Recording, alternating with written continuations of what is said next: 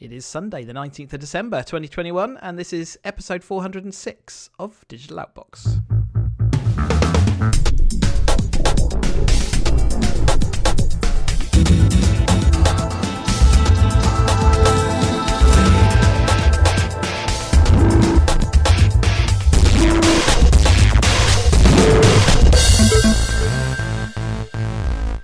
Welcome to December, probably the latest in December we've ever done a podcast. I am Chris and Ian is here. We're normally in hibernation by now, Ian.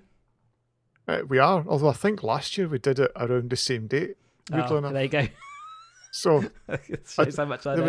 Maybe it wasn't last year. There was 1 year where we kind of shut down and said that's us done, and there was a plethora of tech news, and we were like, we really should do one. Yeah. All right. Well, anyway, it is the 19th of December, so everyone's obviously gearing up for the Christmas and festive breaks. But I thought you were going to say lockdown.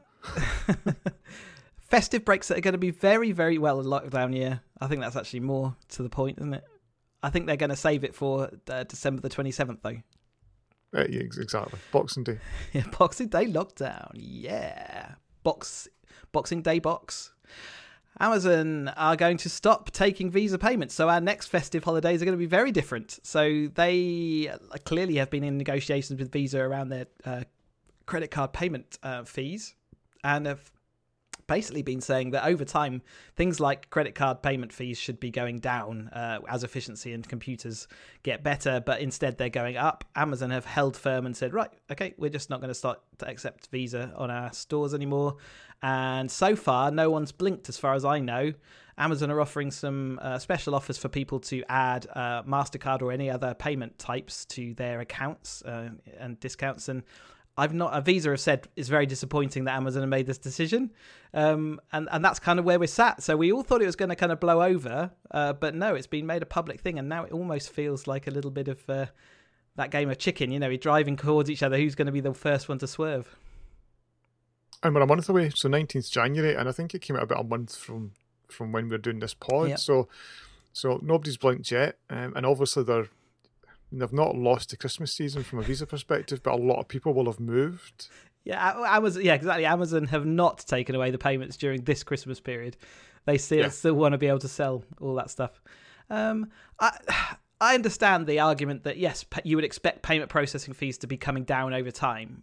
However, as everything's moving online, there is a massive ramp up in the amount of technology, fraud protection, all those other things that have sort of maybe taken a back seat because online retail was only growing slowly. Suddenly, with a massive spurt and growth of online retail, you can imagine the investment going into their platforms. And anyone who's putting investment into a platform needs to recover their costs. Now, whether we don't know the fees involved and what they get charged, but clearly there's a disagreement about those two things, and I'm guessing also because they're picking out Visa particularly, I'm guessing that other payment providers have managed to optimize a bit more. And it's a strange. Obviously these are big global firms. This affects UK only. They're both are at pains to say nothing to do with Brexit. But they partner with Visa in America for an Amazon card. And that seemingly is up for renegotiation as well. And I think we see this from time to time. These big companies will do a deal with a certain bank and then, it'll last for X number of years and then there's competition at the end of it. I mean, what is bigger ultimately? Is it Visa or Amazon? And does that show how much monopoly power Amazon has? Is that actually a dangerous thing that Amazon have got there, that if them saying we're not going to do Visa anymore is real significant impact in Visa's business when Visa's got other competitors in the market? That's monopolistic power being used, isn't it? Yeah. And I think that's why we're seeing governments around the world starting to rally against Amazon, Microsoft, well, less Microsoft, but Apple, Google, Facebook. Yeah, Microsoft Meta. Are out of the view now, aren't they? Whereas they were very much the focus of that view not that long ago. I wonder whether something will come to a head just in the new year, obviously as things become real. But yeah, I've got no Visa payment method in my, MasterCard payment method in my Amazon just yet. So that's interesting. Some security stuff. 6 million Sky routers had a serious security flaw. So the Sky hubs over the years have all sort of contained a sort of a flaw that allowed people in. I haven't really followed this on. I haven't ever had a Sky Hub in my house, but if you have, then it sounds a bit worrying. Yeah, and I think the problem being researchers had highlighted this to Sky 18 months ago. So it's taken them 18 months to fully address, which is, I think that's the biggest issue. But we're going to talk about security flaws. There's a bit of a theme through the podcast today around that. Flaws are there. Software's complex. It's just a fact of life now that people look for flaws. But to have and Sky have said that because they had to do it at such scale, because there was 6 million devices, and I get that because it's not just one type of hardware. It was across 7 nice devices there. Yeah. So a number of devices. So yeah, and it's a flaw in software. It's software that Sky owned. So it is on their head. I guess anybody listening, if you've got a router, don't just go with the default admin passwords. And I think that's what they're saying is if you change away from that admin password, it makes things significantly harder to exploit. So do just change especially as a lot of these hubs would have come in the time period where having the default password was kind of standard thing to do. Whereas now modern day hubs kind of come with randomly generated passwords on a per device basis. Okay. If you got a Sky Hub at all, then I strongly recommend that you change your admin password on that one, and make sure that it's updated to the latest firmware. Facebook and Instagram, meanwhile, the encryption plans that were highlighted and communicated by Meta look like they're now going to be delayed until 2023 because of pushback from governments and child protection agencies saying, please don't do this. It's going to stop us being able to protect children and uncover, criminal activity on your services. Meta have sort of said, okay, let's have some more time and get this implemented in a way that we can still help out with those things whilst protecting general users' data. Yes, it's a difficult one because I think as end users, you think if it's end-to-end encrypted, then good, but there's obviously people take advantage of it. They want to, as I said, get it right. We've seen Apple similarly have problems around its the child sex abuse imaging. It was going to do scanning on device. That's all been dropped and pushed out to just a later update. So they're not even putting a timescale against it because of pushback from lots of privacy advocates, but also I think they realise they're navigating tricky waters, and they need to make it really clear to end users, how they're protecting our data, but at the same time, nobody, because we've talked about this a couple of times. As soon as you start saying child sex abuse, and that's what the governments are all using, because for the public, that's the easy one that goes, companies must do more. But equally, I think we're, as general public, we're kind of protected, I think, from what goes on the internet and how dangerous it is. The fact that organizations such as the NSPCC are so worried about all the sort of use of messaging platforms and how that can lead to abuse and certainly vulnerable situations, the fact that they're there and they're so worried about it kind of should lead us to at least have that benefit of the doubt that the reason that the government wants to do this is to help those children, or at least reduce the number of vulnerable people on the internet. And you're right, it's a tricky one, but I can see from both angles. It does seem like end-to-end encryption is the direction of travel, but clearly Meta and the number of companies that they own is a significant portion of that traffic. And like I say, if they end up using end-to-end, then I guess that's why these organizations are getting more and more desperate, that they've got no way of monitoring or checking or resolving situations. Yeah, absolutely. And there's so much of the kind of, we'll say, criminal traffic has moved on to Signal and Telegram, just because they know they're getting less press, whereas these other ones are publicly listed, got a much more consumer facing, and they've got a real challenge around image. Yeah, and I guess all these platforms, you're always the criminals, or they're always going to be ending up using more and more obscure platforms until the point where everyone owns their own technology to do this. That's ultimately where you'd end up, and then got no hope. And I guess that's again another reason why they want this to be in, and the fact that children are more likely to be on these kind of platforms than they are on that Telegraph, places where they're less child focused, I guess. Tricky one. I think we'll let the adults in the room. Unfortunately, some of our government probably can't be considered in luck. that in that no, bracket. Exactly. So well, and that's part of the problem, because we have an inherent mistrust of our governments right now. We do. In lots of different ways. And then again, if you were in China right now, would you be trusting the government around anything with encryption? We call out China all the time, but as we said not that long ago, our government has provably and repeatedly broken the law, and our spy agencies have repeatedly gone outside their remits. And it wouldn't have happened without we wouldn't have known about it unless it was whistleblowing that's uncovered a lot of this stuff going on. If only they whistleblowed about that stuff rather than just the parties that are ongoing. But hey-ho. It's harder to dig into all that stuff, isn't it? Apple has filed a lawsuit against an NSO group over Pegasus spyware. So this is to Apple saying, right, you have deliberately produced software that allows users to crack our software. We are removing all your ability to use anything Apple in your organization from now on. I think is that a fair summary? Yeah. People have wondered for a long time why Apple haven't done this already. So Pegasus, so Pegasus was a bit of spyware that's been found on lots of journalist phones, lots of politicians' phones, and it's and the NSO Group, who are an Israeli company, sold this software and technology to a number of governments, and they've almost tried to put a kind of almost like a nice face on it, as if it was like, we're only going to use it to attack terrorists, but that's clearly not the case. But it does mean Pegasus basically it's nearly, you get almost 100% access to the phone's data. It is, it's almost like root access to all the data on the phone.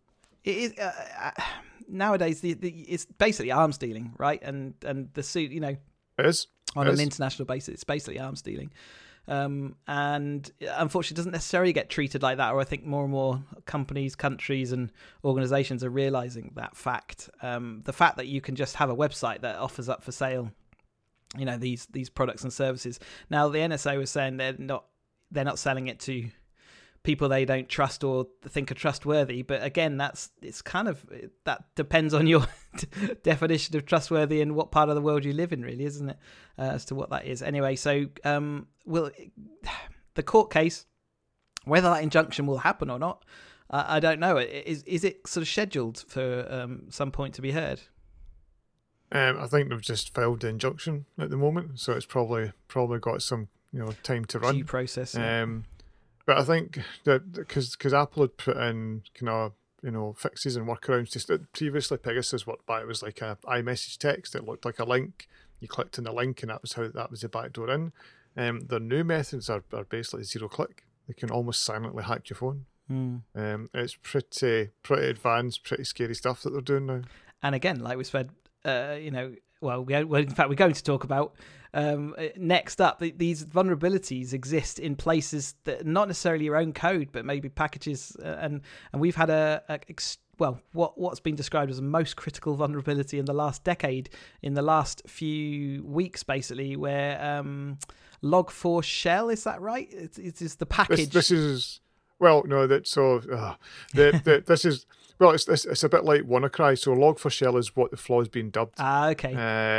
But it comes from a package called Log4j. So it's an open source logging package that's been maintained by 3-4 individuals for years, and it's everywhere. So it's not just. And Log4j was Log4Java, was that right? It's because that's where it started off, and everyone then thought, oh, it's okay, I don't use Java. Yeah, and that turned out not to be true. Yeah, so many companies have basically grabbed that open source package and they're using it within their own binaries. They're using it within their own web servers. It's just everywhere. And And the flaw. It was amazing what it impacted Minecraft, iCloud, but VMware's impacted, NetApps are impacted. There was it's things like Kubernetes, and that orchestration was. There's something in there that was also hooked in, or at least able to hook into it. So all these places where this just one package, as we spoke about before the podcast, it's that de facto normal place where if you Google what shall I do to implement logging into my application, well, most people point towards this package.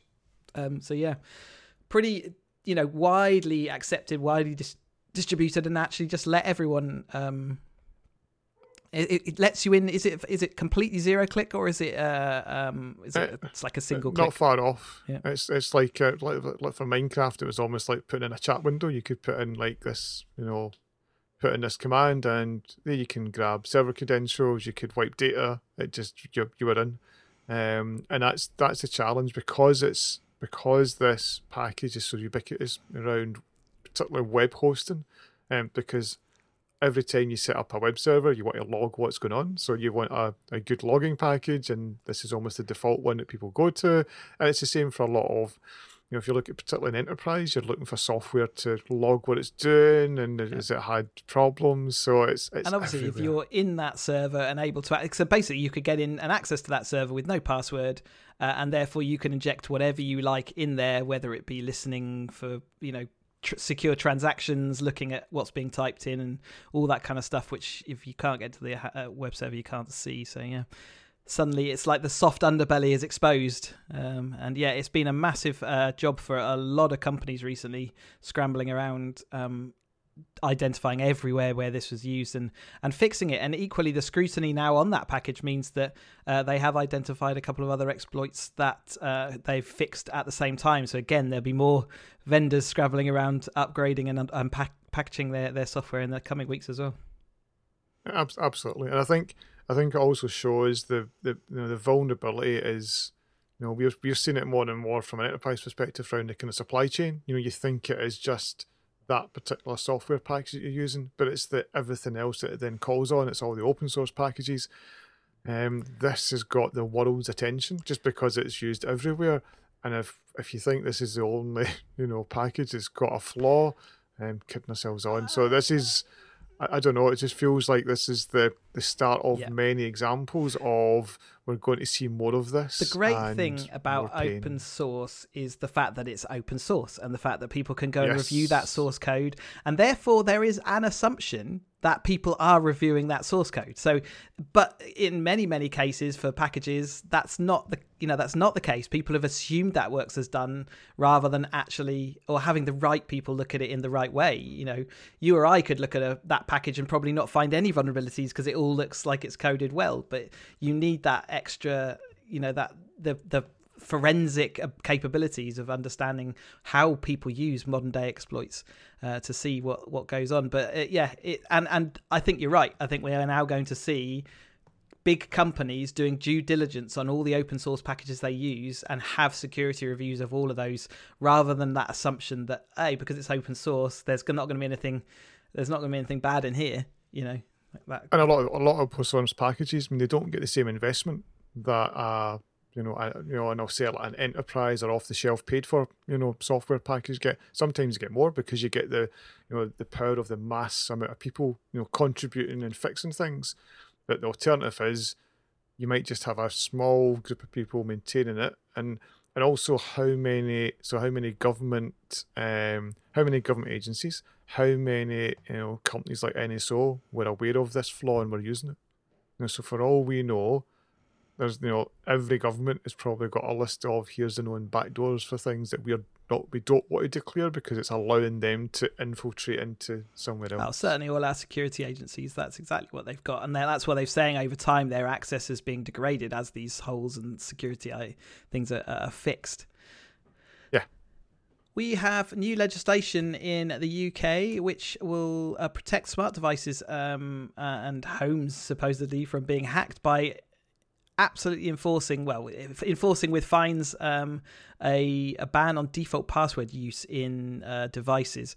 So this was kind of like Internet of Things and all these devices you have in your home, so your router, your lights, your thermostat, all these things that exist in your network, none of them can now have a default password to try and just protect from people scanning networks and easily being able to navigate them and actually implant whatever they like into your home network. And I think it seems like a sensible first approach. It's another one of those things where it makes it harder for hackers, but it also makes it hard for consumers, and which is why so many times we see those default passwords on devices.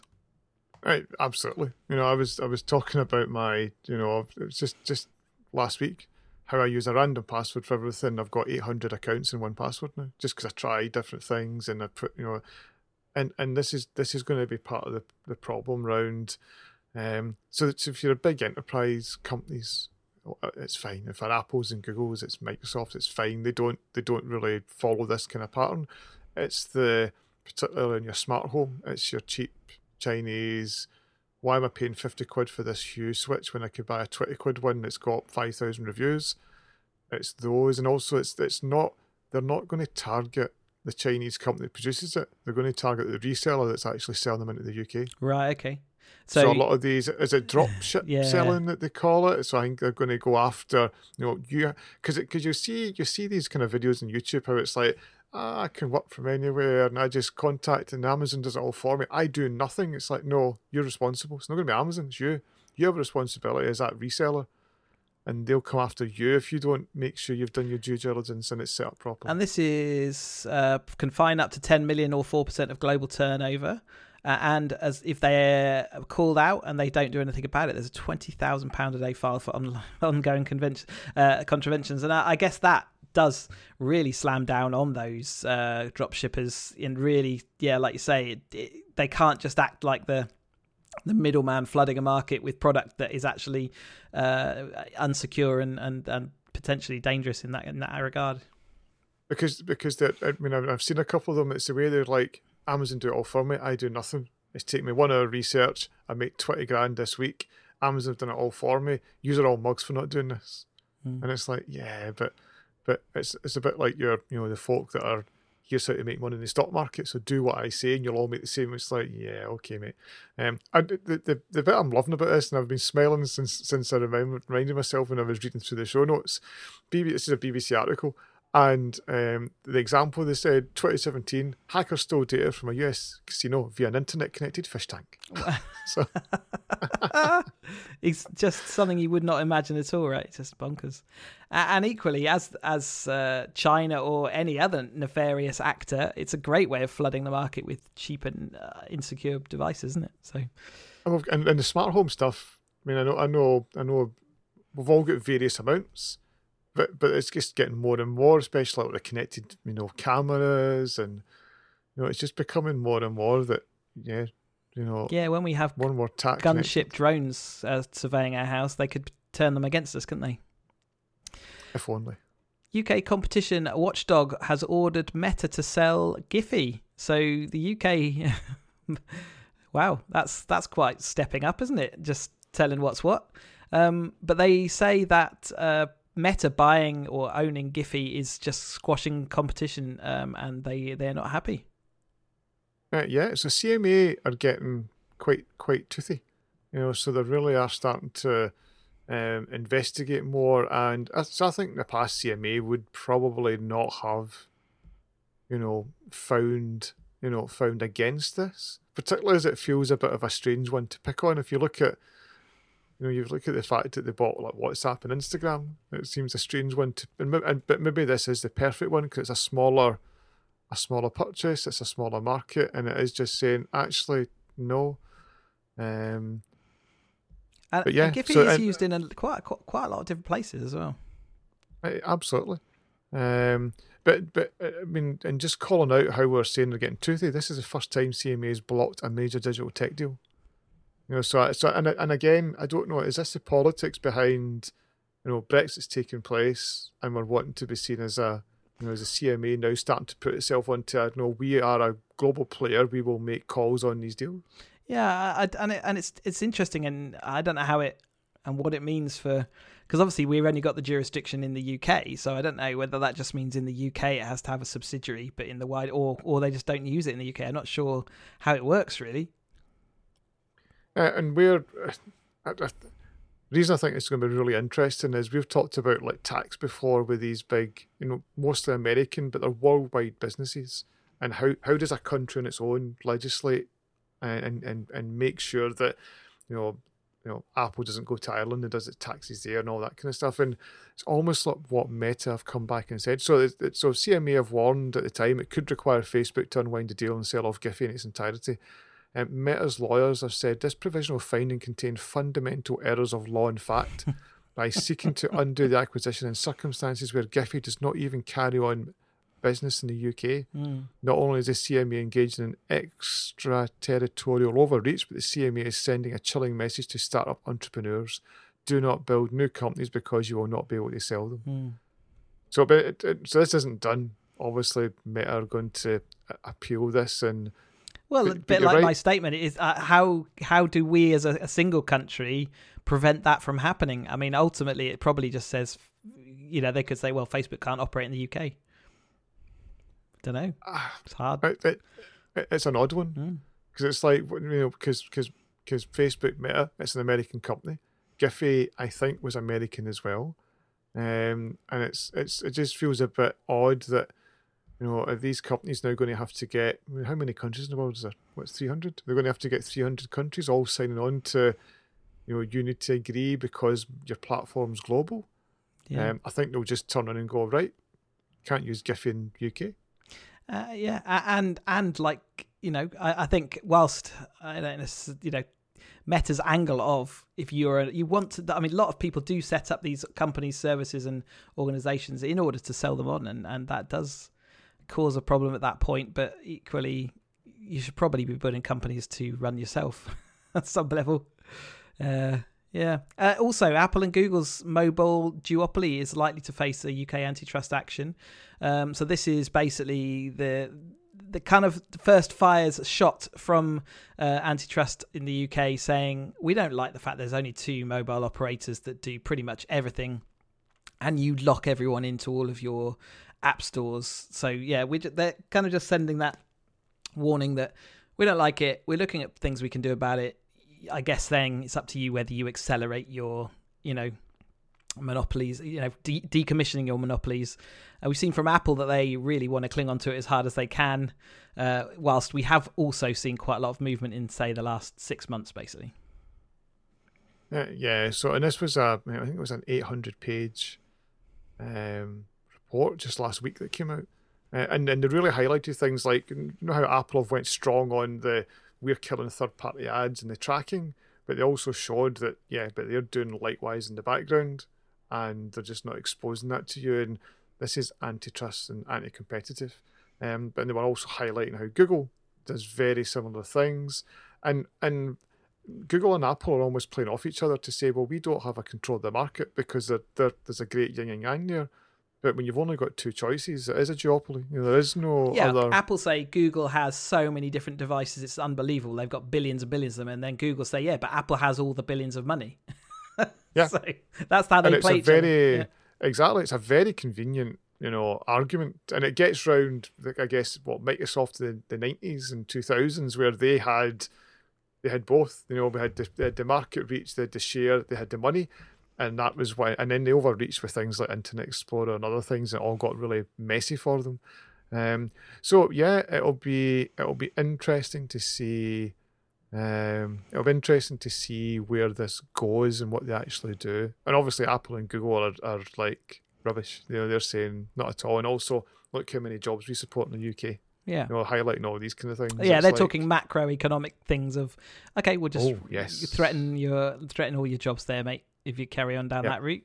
And we still yet don't know how much it does cost to operate those platforms. It must cost a lot. Yet for the amount of money that's flowing around, it's probably, there is a degree of fat being included in the. Definitely, and because they wouldn't be, so you mentioned Apple are really fighting tooth and nail around their app store more than I thought they would. I thought they'd be like, right, okay, you can now do this, or you can good now, news story kind of thing. Yeah, and they're really fighting hard around that, 30% or 15%. They're really digging in. And there is okay, the figures aside, there is a strong, the reason that Apple's environment is so pristine and clean is because the effort they put into keeping it pristine and clean, and that doesn't come for free. And the alternative is an environment which is not pristine, is unsecure or insecure, and has vulnerabilities, and all those things becomes harder to control if you have multiple app stores with, multiple different vetting procedures. So yeah, whether we'll find out what those figures end up coming down to, they're definitely coming down. I can see it coming down to something like 5% eventually. It'll be the reason it's interesting because Google in was it Singapore have been forced to offer, they can't process payments for like their Google Pay service, and all they've done is said, right, if you go and use somebody else, you still need to pay us this money, and it makes it higher. They will get, and I know Tim Cook said it in one of the legal things this year, we'll get our money one way or other. We'll just find a different route. If they see it as their money, you've bought our phone, you're wanting to put an app on our platform, we're going to get your money. Yeah. And it's a very, I don't know, the bit I struggle with is they don't do it in the Mac. So that's the bit I always find, like, it's fine saying that as if it's like, you use our platform, it's our money. They've got no restrictions around the Mac at all around that. So it's a really, but maybe that's a sign of things to come. There's 5 years' time, because that's been the big fear, that when they brought the Apple Store onto the Mac and they started bringing in a lot of the sandboxing, that we're going to just turn it into an iOS world, which is not, you just force people to go, Windows. It's like, this is not where you should be. And Windows is a far more open environment now. So yeah, CMA, we've finally got some teeth. Now, I don't know whether this is off the back of other regulations that have recently said about repairability and home repairability, but Apple are going to, from next year, they're going to be able to sort of have the capability to send you repair tools that will allow you to self-repair your devices. So they will send you the same tools that they would use in their Genius Bar or in behind the scenes to fix your products. They will send them to you, and they will allow you to change your own battery or change your own screen or whatever else it happens to be. And I think that's like I say, I seem to remember some regulations saying that devices should be home repairable, and maybe this is to comply with that. But nevertheless, it's sort of interesting to bring back Apple into that kind of bodgers market almost. People are, this is your device, because for so many years, again, this has been an Apple device, which effectively you are custodian of. But this sort of says back a bit to, hey, this is your device, so you can do whatever you like with it, and we'll give you the tools to help you do it. Yeah, I mean, it came out of nowhere. There is some regulation, particularly in America, that is getting talked around that self-repair route. So it almost feels like a no-brainer in some ways, because they do this already for their, what is it? Now there's like an authorized repair network or reseller network. So you can, so my iMac broke this week. If I had a local Apple, so I do have 2 local Apple stores. But I have no local Apple store, but there's an Apple reseller or an Apple repair official, and they do have the same repair tools. So I don't know if it's just extending that, but it'd be interesting to see the cost. And it's a good bit of PR, because straight away you've just taken away a bit of legal heat. Some of those retailer firms are going to be a bit upset, though. Absolutely. The sheer number of videos online that tell you how you can do this and how do you deconstruct a Mac laptop or whatever it happens to be, the biggest holdback from all doing anything like that yourself has constantly been you void your warranty at that point. Now, in this case, you are not voiding your warranty by opening up in this way. However, any damage which is caused by that process is your responsibility. So you do, as a user, you do own that responsibility for making sure that you're doing things the correct way, and as advised, you open yourself up to a little bit more risk, I guess, than you would if you went to the Apple Store or to the authorized retailer. Full stop. Jack Dorsey has stepped down as CEO of Twitter. And so this has happened before, hasn't it? I can't remember the exact sort of history of all this, but anyway, he stepped back. Yeah, he stepped back before, and then he came back and took reins. But this is him now. I'm done. And we have seen a lot of twists and turns for Twitter recently, and since he took those reins back again, he has steered them again in the right direction, and I guess he's now saying, right, you got the foundation, now off you trot and do your thing. Yeah, and we've seen a lot of. I mean, Twitter for me for years did nothing. I mean, they kind of sat on their tool set, sat on their API, and did nothing. They did worse than that. They shut down innovation by stopping anyone doing anything. Basically. Yeah, exactly. But the last 18 months, they've definitely flipped a switch, and they are being really aggressive again. And the new guy that takes over is Parag Agrawal. I've probably murdered that pronunciation. So he's the current CTO, has been since 2017, and he's already making some changes, and again we're gonna start to come on to it in the next few stories. There's lots of talk around. So Twitter over the last 12 months has talked in the background about trying to become more decentralized, and they're looking at some blockchain activity around that, so Agrawal seemingly is kind of one of the kind of pushing for it in the company, as is Jack Dorsey. So it'd just be interesting to see where that goes. It's also kind of notable that if you look at Agrawal now, Sundar Pichai, Microsoft head, lots of Indian origin tech leaders, and it's quite refreshing to see, because usually it was always just there's a typical white guy. India's been a powerhouse of technology for a long time now, so they've certainly been the workhorse of underlying quite a lot of this tech revolution in IT. And interestingly, in parallel with Dorsey stepping away from Twitter, he has stepped up his involvement in Square, which has recently completed its name change to Block. And Blocks includes things like Tidal, which is a music streaming service, which actually got quite a lot of buzz around it at the moment. They've got Cash App, and there's Square as well, which is the main offering. And basically, this is retail focused sales channels and e-commerce solutions. So whereas something like Shopify is more focused around e-commerce online web sales, this is things like offering a full point of sale terminal software, card transaction terminals, all those kind of things. So an easy way for shops to provide those kind of services, and now they're going to be known as Block.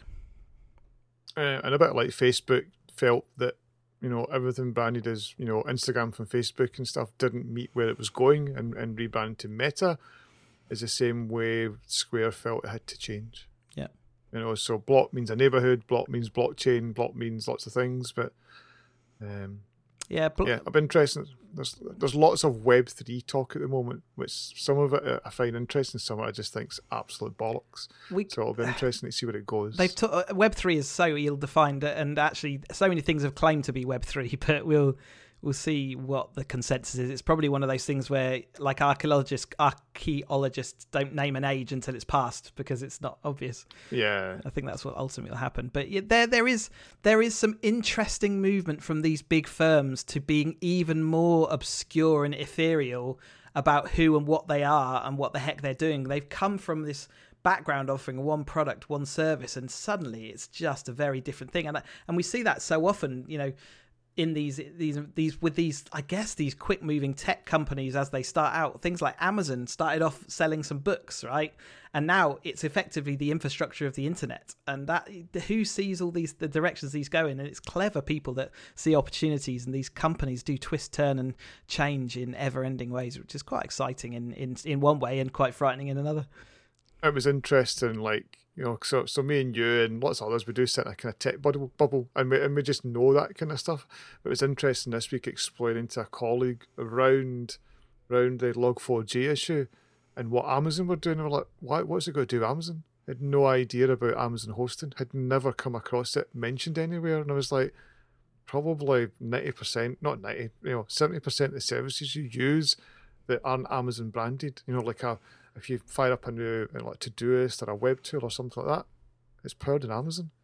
What do you mean powered in Amazon? So I'd say, it was a 10-minute of what cloud hosting was and what all these things were, and it was like a total, whoa. Yeah. Just no idea that it existed. I showed them some web pages, and it says, this is a big delivery year. It says they host so much. I says there was they went down 3 or 4 days ago, and here's all the services that were impacted. Netflix went down because Amazon went down. Yeah, it's It was all like of them that get so huge. massively tied to all these things. It's bonkers. Yeah.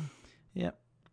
Kickstarter is moving into the blockchain, or plans to move its crowdfunding platform into the blockchain. They're going to do it in several steps.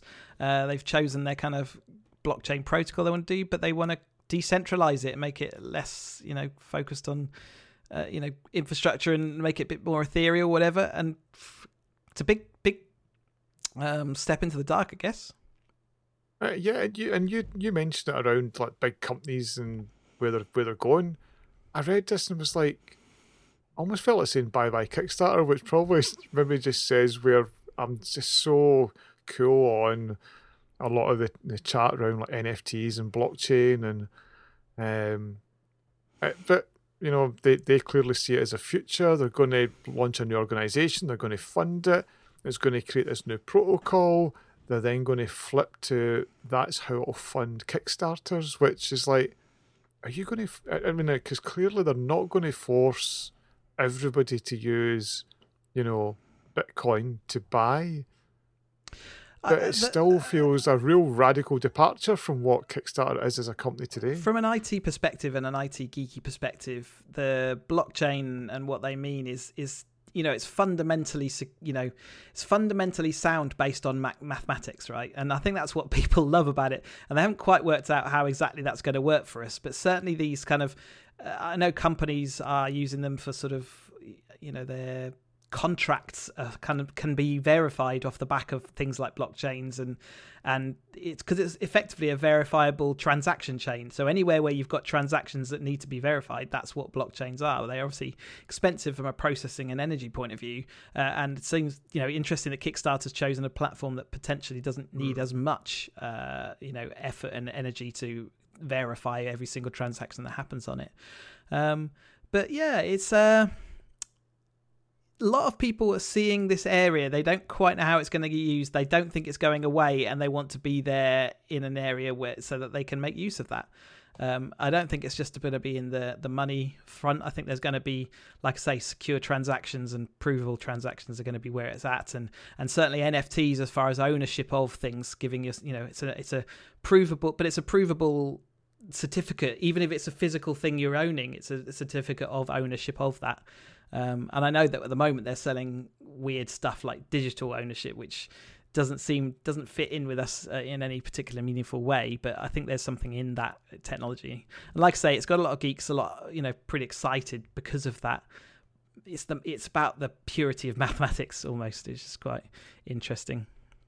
And the NFT bit, I don't want to go too off topic because we're going to go long, but NFT bit's interesting because I was reading the other day, there's a DeviantArt artist, and he's basically, I'm shutting down my DeviantArt site because I'm fed up having to put claims in against people illegally selling my art as NFTs, as if like they own it. They don't. I own it.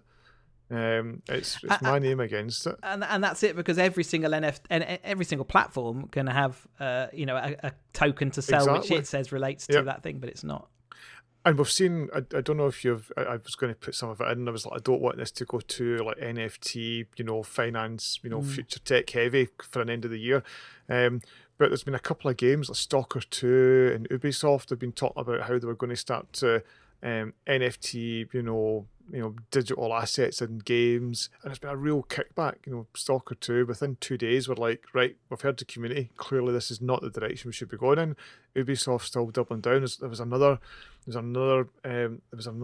game, I can't remember what it is, and they've backed out of doing it as well. But then Peter Molyneux, who you'll remember from was it Bullfrog? Was Bullfrog the company? I'm now thinking I've said that and I might be wrong, but I've got my clacky keyboard out and I'm not going to check. Lionhead Studios?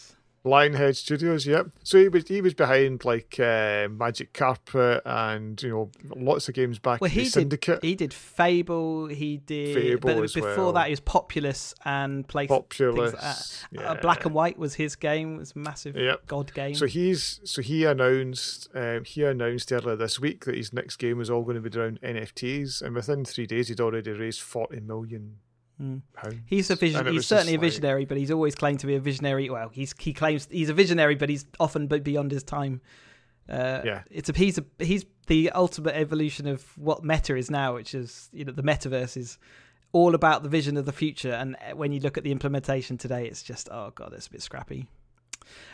This will bring us back down to earth a bit. Phil Spencer has had to come out and tell his staff that he's deeply troubled by news coming out from Activision Blizzard. So I haven't followed this story, but I do know that there was inappropriate behavior from management and mistreatment of staff, and all sorts of news and stories coming out of Blizzard. Obviously, Microsoft recently bought Blizzard and Activision to buy all their back catalogue, but this is now hitting and obviously gives a real bad view of this company, and Microsoft are basically saying, right, we need to step in and sort this out for you. Yes, and Sony have come out and said very similar things, and Nintendo have also come out and said very similar things. So it's, you know, people are actively boycotting some of their games. You know, if you looked at the recent Game Awards, they were almost non-existent. You know, it was almost like as if the company didn't exist. They need to. It's a well documented, you know, known toxic culture, and they need to address it. I think the games, and whilst Activision Blizzard is in the spotlight, and clearly there's some disturbing stories coming out of that, I think the games industry for many years has been, for all sorts of different reasons, whether that's sexism, bullying, almost slave labourish kind of. I know that Rare went through a whole massive scandal where all their employees left because they said, whilst we produce these amazing games, it's not worth the human cost. No.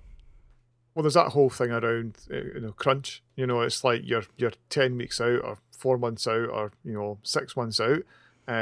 You're sleeping here, you're working here. You're expected to be here 24/7. Yeah, literally. You need to finish this game. So who were the folk behind Cyberpunk? They'd said we won't do a crunch, and then 6 months before it, or 3 months before it came out, it was like, we need to do a crunch. Yeah, it's.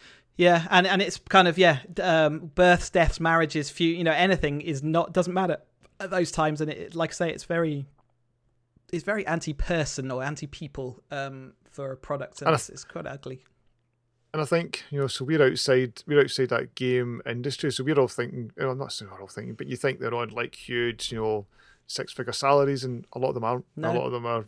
It's not normal humdrum salaries. QA testers, they're not getting paid 6-figure salaries. And it's one of those things where, from the outside, it sounds amazing to be making games. It's a bit like being in the music industry. It sounds amazing to be in the music industry, but the reality is that they often then therefore rely on that love and passion that people have by just saying, yeah, do it for the love and passion, not for the money. Meta has released social VR space Horizon Worlds. So this is the thing that's been in, I think, over a year in their own private internal testing, and I think they've shown it a few times on some of their kind of key announcements. But they have now released this product, and this is basically a foundational game which allows people to build and make games within it.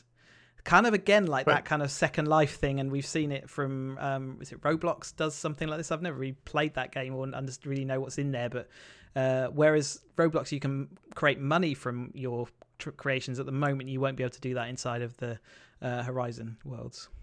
Yeah, but I think the indication is they're looking to do that to get people on first footing, and then they'll start to put the payment methods in place and do that other thing. So it's interesting to see where this goes. I think it's only America at the moment, so if you've got a Quest 2, you can log into Horizon World, start creating, start sharing. So yeah. Again, the Second Life creators must be kicking themselves. Again, they were a decade too early, weren't they? It feels like it. It's, I guess, decade too early, and the technology is now just starting to land where a Quest is a £200-300 product that you can just throw on, and there's no big technical feat to you and use it. New App Store. Xbox created a 20th anniversary museum all around its Xbox Live that's been around the Xbox been around for 20 years. And I have to say, I went into it briefly on my mobile, but it was pretty tricky to navigate, and I didn't end up doing it on my desktop, which I think is where it ends up being. But it kind of covers off all the main story points of all the releases they've had in the Xbox universe, and even covers some of the worst times where things like the Red Ring of Death and all that kind of stuff. They're not shying away from the history that they have created as they've gone. No, I thought it was a neat wee thing to put together, because I've clearly got all that data and I've wrapped that kind of, again, like it felt like you wanted to put a VR headset on to move around, and then it would have been really spectacular. But no, it was nicely done. The other thing just to call out, and I've watched the first one and I pretty enjoyed it. They've got a 6-part like documentary on YouTube called Power On, and it's all about the Xbox. And at first I thought this is just going to be like a puff piece. They've got all the main players. Okay. It's like a proper. It's like almost like as if BBC had done it or Netflix have done it. They've really invested in it. It's really high quality. So I actually really enjoyed that, because it's something that we've grown up through. It's like it's something we know, but it's almost like the inside story of how they and some of that has been shared before. So they've done. Edge has been really good at getting some of these guys to, retrospective. Here's how we got this through Bill Gates. Here's the risks we had to take. Here's how we convinced Microsoft to bet on gaming. It's really not going to cost you very much money. Promise. Okay, can we have some more money? That's. And it'll be interesting to see if the later ones. I don't know if it's going to go through the whole life, because there was a bit about sort of when the Xbox One was starting to fail. There was rumours that Microsoft were like, they were just going to kill the hardware.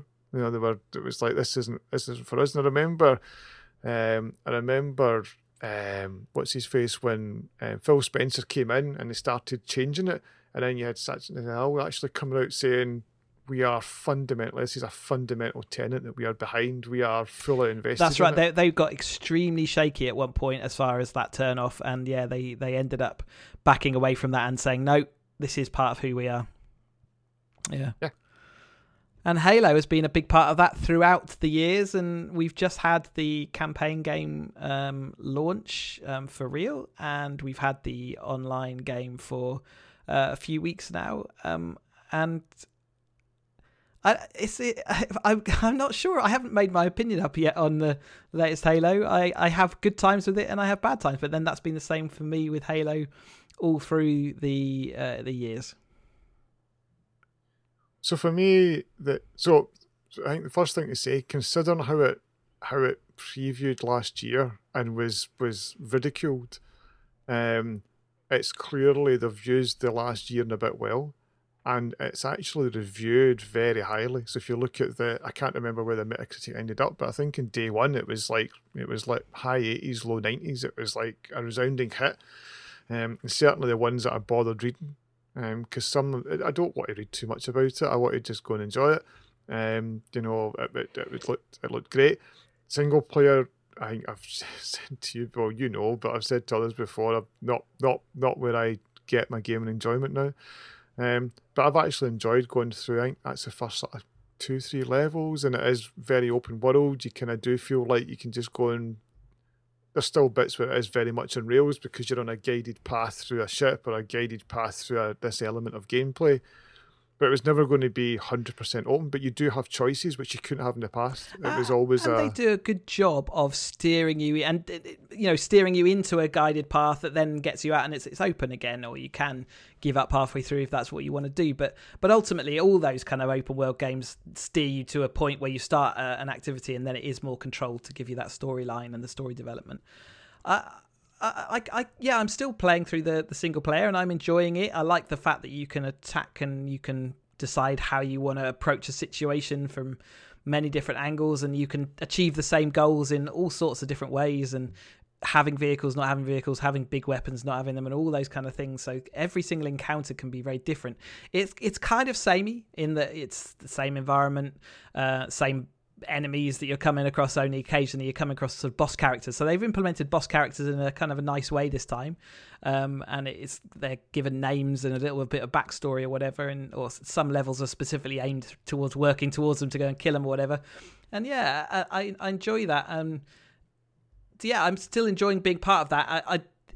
There is an element of it. It does feel a bit samey, and also feels like you have these action points where you get action, and then there's quite a lot of just traversing the map in between, which is a little bit more choresome, especially after you think. But then again, you quite often discover a new weapon drop or whatever, and it's kind of interesting. But I'm going to definitely finish off that campaign though, as I have with every other campaign in Halo. And Online World, like I say, it's a different thing at the moment, but then again, it's not a mature product at the moment. We've only just got some new playlists that we've been asking for since the beta was released, and it's just starting to feel a bit more fully fledged, and it's going to take a while to get used to it. But one thing they have done is nailed it for the pros, as far as they're all happy that they've got something new to play with, and they're busy doing tournaments and earning money and living off of it again, which is what they've been crying out for the last 6 years for. And I've been enjoying the multiplayer. The new, I think that there's some bits of it that are notably. It's all over the internet. You don't need us to tell you. So it's like, I think the battle pass and the grind is just too aggressive.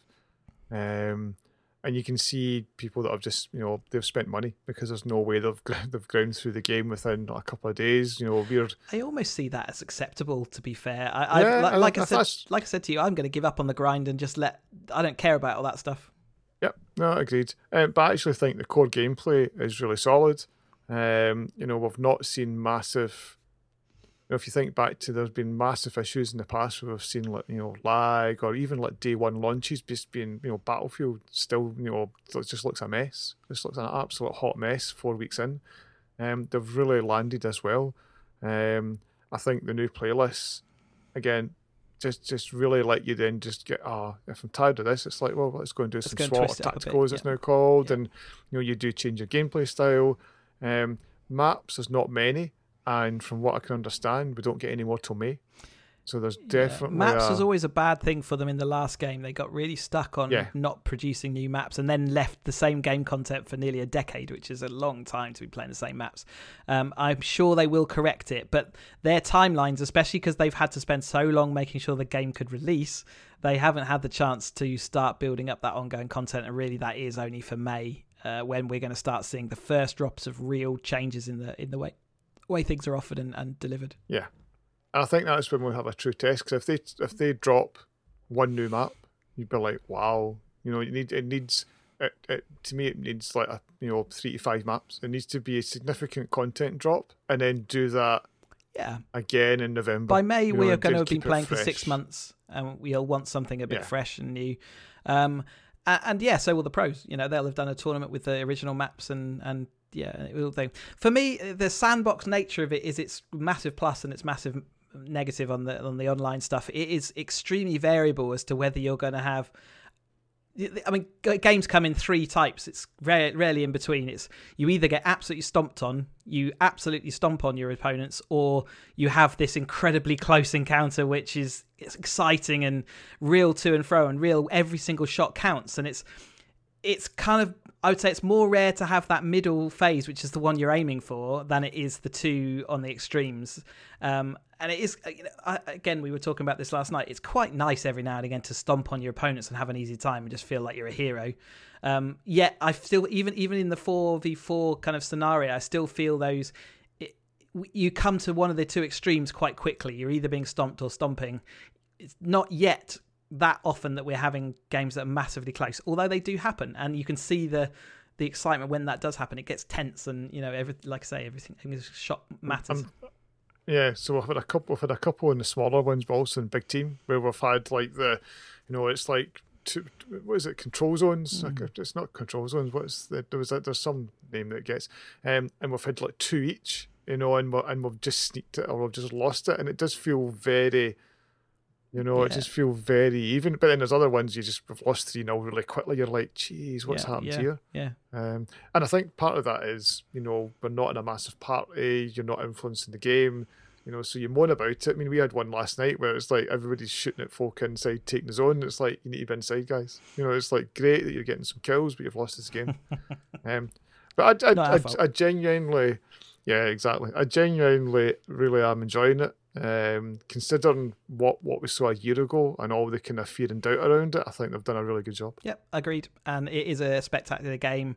And the fact that we just expect it to be spectacular, it's an impossible job for them to meet. But I think they've met our expectations well, and they've come up with a Stomper that has actually got legs. It feels like it's got somewhere to go, and it's still stuff to unlock and discover as we go. And they've been responsive to doing that, even though they must be exhausted and knackered from their crunch. So yeah, good for them. I think that's it. We're done. We're done. We spent an hour. We're done for the year. Done for now. So info@digitaloutbox.com if you want to email us over Christmas. Twitter, we're at Digital Outbox if you want to tweet us. And if you want to get hold of the show notes or whatever, digitaloutbox.com is our website. I'm on Twitter as CheesyUK. Ian, where do we find you? Well, if you are listening to this, it means I've got my Mac back and I've actually done some editing. And you can find me at iandick.com. Lovely. Hopefully that'll happen, and next year you'll have your own tools to do it for yourself. Thank you very much, everybody, for listening with us this year. Really appreciated, and we'll be back in the new year after, I'd say a short break, but we keep having short breaks, so we'll be back with the next episode. Some point around CES is normally when we spark into life again. Easter. All right. I'll see you then.